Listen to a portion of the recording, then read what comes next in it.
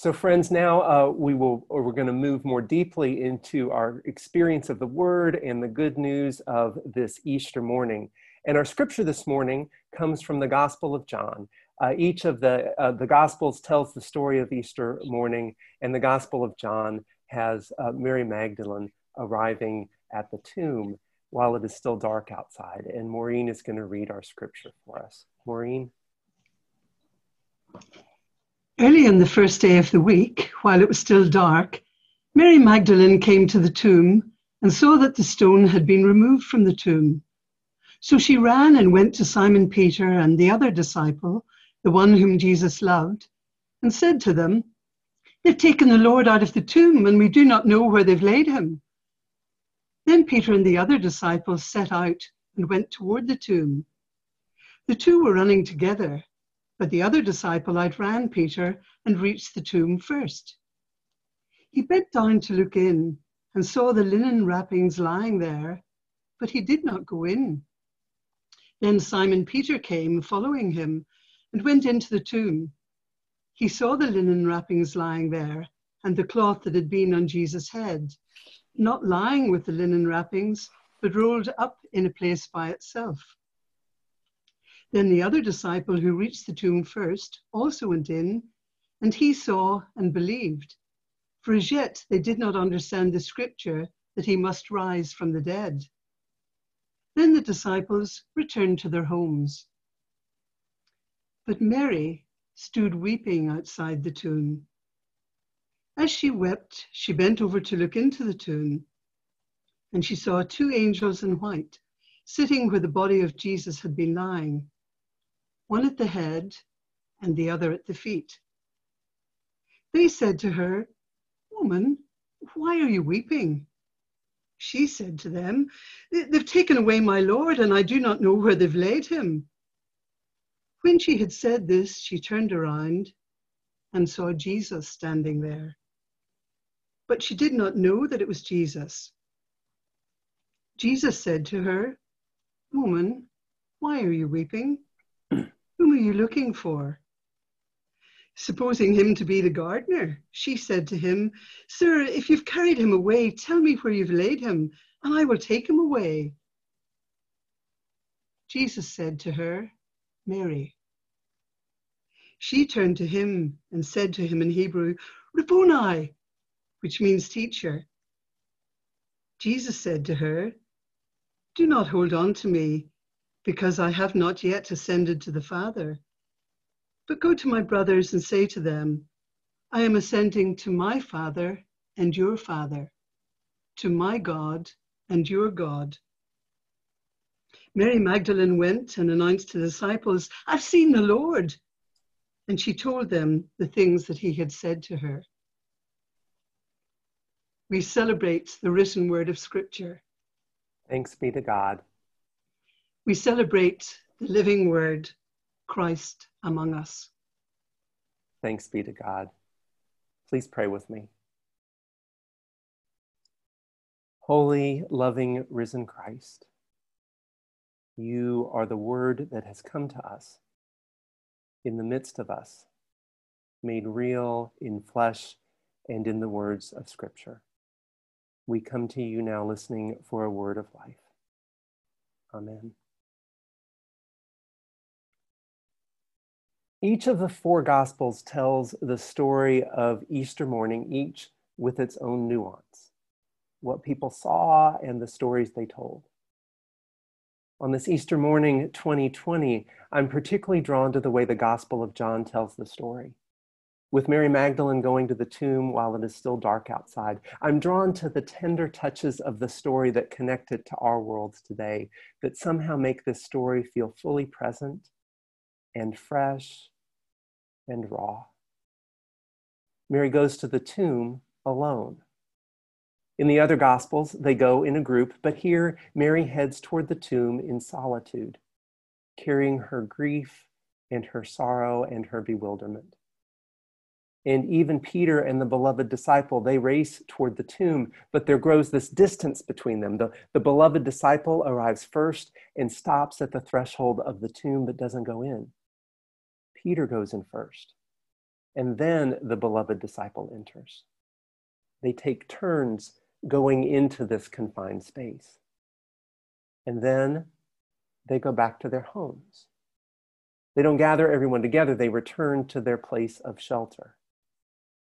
And then there is the weeping, Mary weeping, a world full of weeping at the mystery of death and loss and grieving.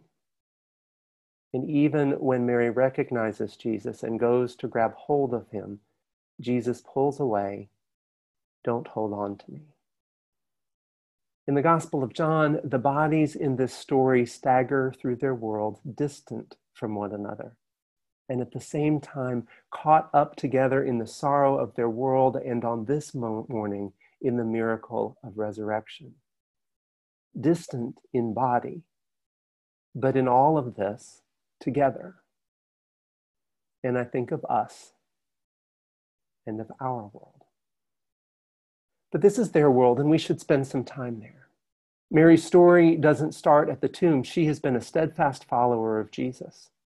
Scripture identifies Mary Magdalene as one whom Jesus has healed. Mary has experienced firsthand Jesus' healing touch, and she's followed him ever since. Luke tells us that she is one of a group of women who have followed Jesus and supported in his ministry, followed Jesus all the way to the cross. When Peter denies Jesus and all the other disciples flee into the night, the women remain.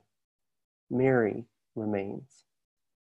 As Dr. J. Alfred Smith Sr. says, the women were the last at the cross and the first at the tomb. Mary was there as they crucified Jesus, and she was there when they rolled the stone in place over the tomb.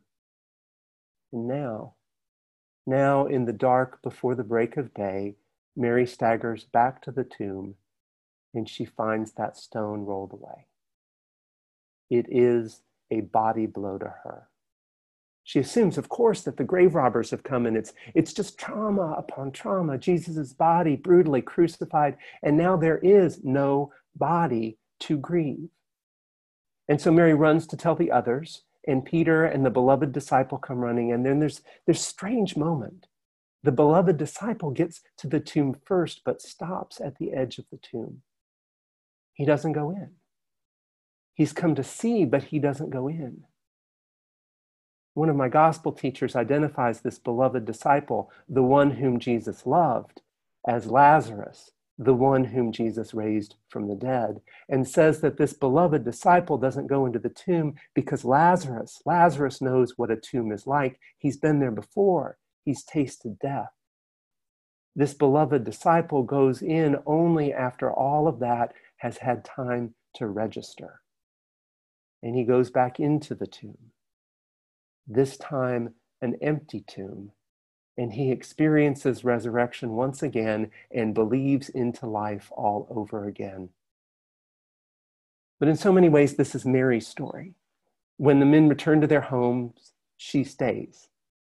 Last at the cross, first at the tomb, still at the tomb. Mary is not giving up. Mary stays at the tomb and goes looking for the body. She goes into the tomb and encounters angels who ask her why she's weeping.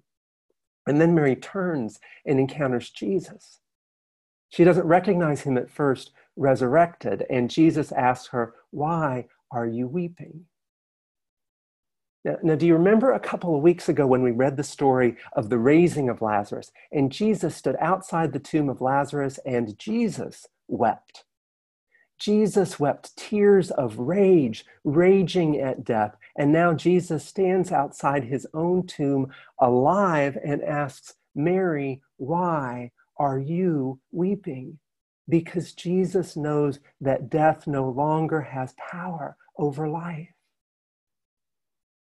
Mary mistakes Jesus for the gardener and says, "Look, if you've moved the body, just tell me and I'll take care of him." Standing at the edge of this tomb, there's just so much love. And Jesus says, "Mary." And in that moment, at the sound of her name spoken in the voice she has known and loved, Mary sees Mary sees Jesus. Mary sees the risen Christ. And as she reaches for him, Jesus says, no, don't hold on to me. Go and tell the others. If there were ever a morning aching with the need for life, it is this morning, Mary's and ours. If ever there were a day that needed resurrection, it is this day, Mary's and ours. The risen Christ stands in the midst of a world filled with sorrow and grieving and death and says to Mary, don't hold on to me, as if he is saying to her, don't cling to the me you have known, because there is yet more life to live. Resurrection life right here, right now, in the midst of all this and on into forever, there is yet more life to live. You know, I've heard friends say, and I get this, they've said with all that's going on in the world, it feels like we should just stay in Lent this year. This feels like a Good Friday world. I get that. I can feel it in my bones. Can you? But even so, every Easter and always we begin again. Every Easter, God comes to us and carries us out again into resurrection. You see, God's love is just too big and too strong to leave us in Holy Week. There is yet more life to live. And even after Easter, then and now, the risen Christ continues to show up again and again with yet more life to live. In the Gospel of John, what happens next is Jesus appears to the disciples who've now gathered together.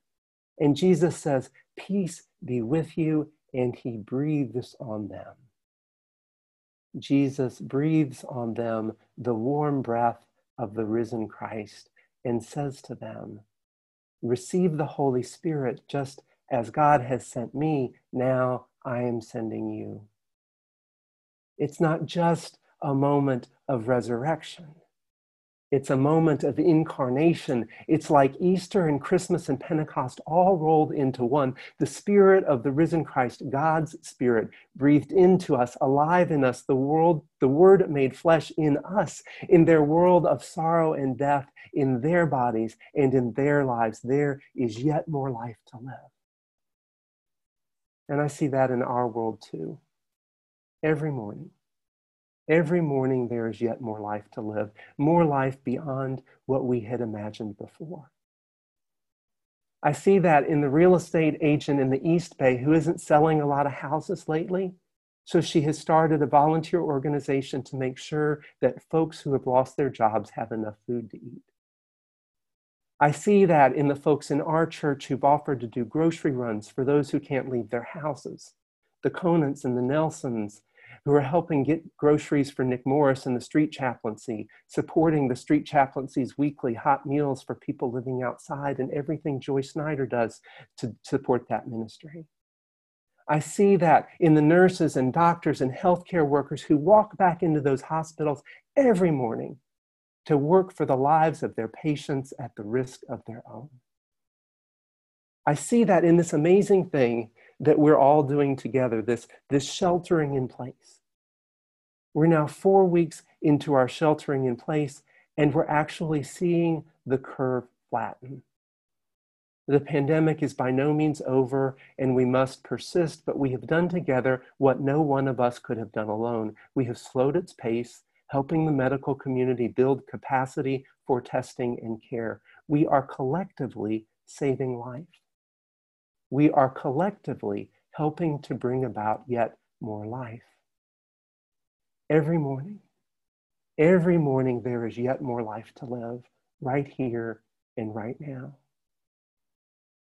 But the power of resurrection life doesn't stop there. The tender touch of this Easter morning story is about resurrection life right here, right now. And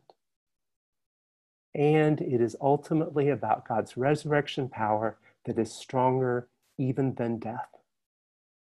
On that Easter morning, Mary went to the tomb in a world full of fear and suffering and death, and we know what that feels like. We know what that feels like in our world, in our bones.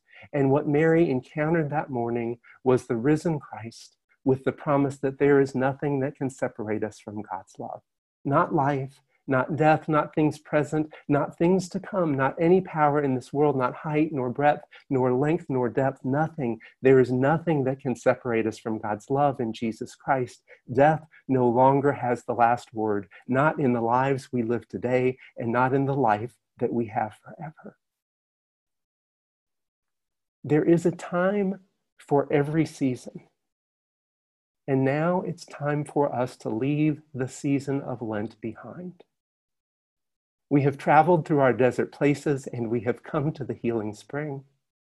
And the healing spring is God's unquenchable, unconditional, unshake-offable, never-ending, life-giving, eternal love for us in Jesus Christ. Now it's time for us to move boldly into Easter, in the sure and present promise of resurrection. Now is the season for us to keep moving through this world of pandemic every day, courageously and together, persisting, sheltering in place, reaching out, giving, loving, helping to feed the hungry every day, bringing yet more life to a broken and hurting world, standing together in the sure knowledge that this resurrection life, this yet more life, is ours to live now and forever.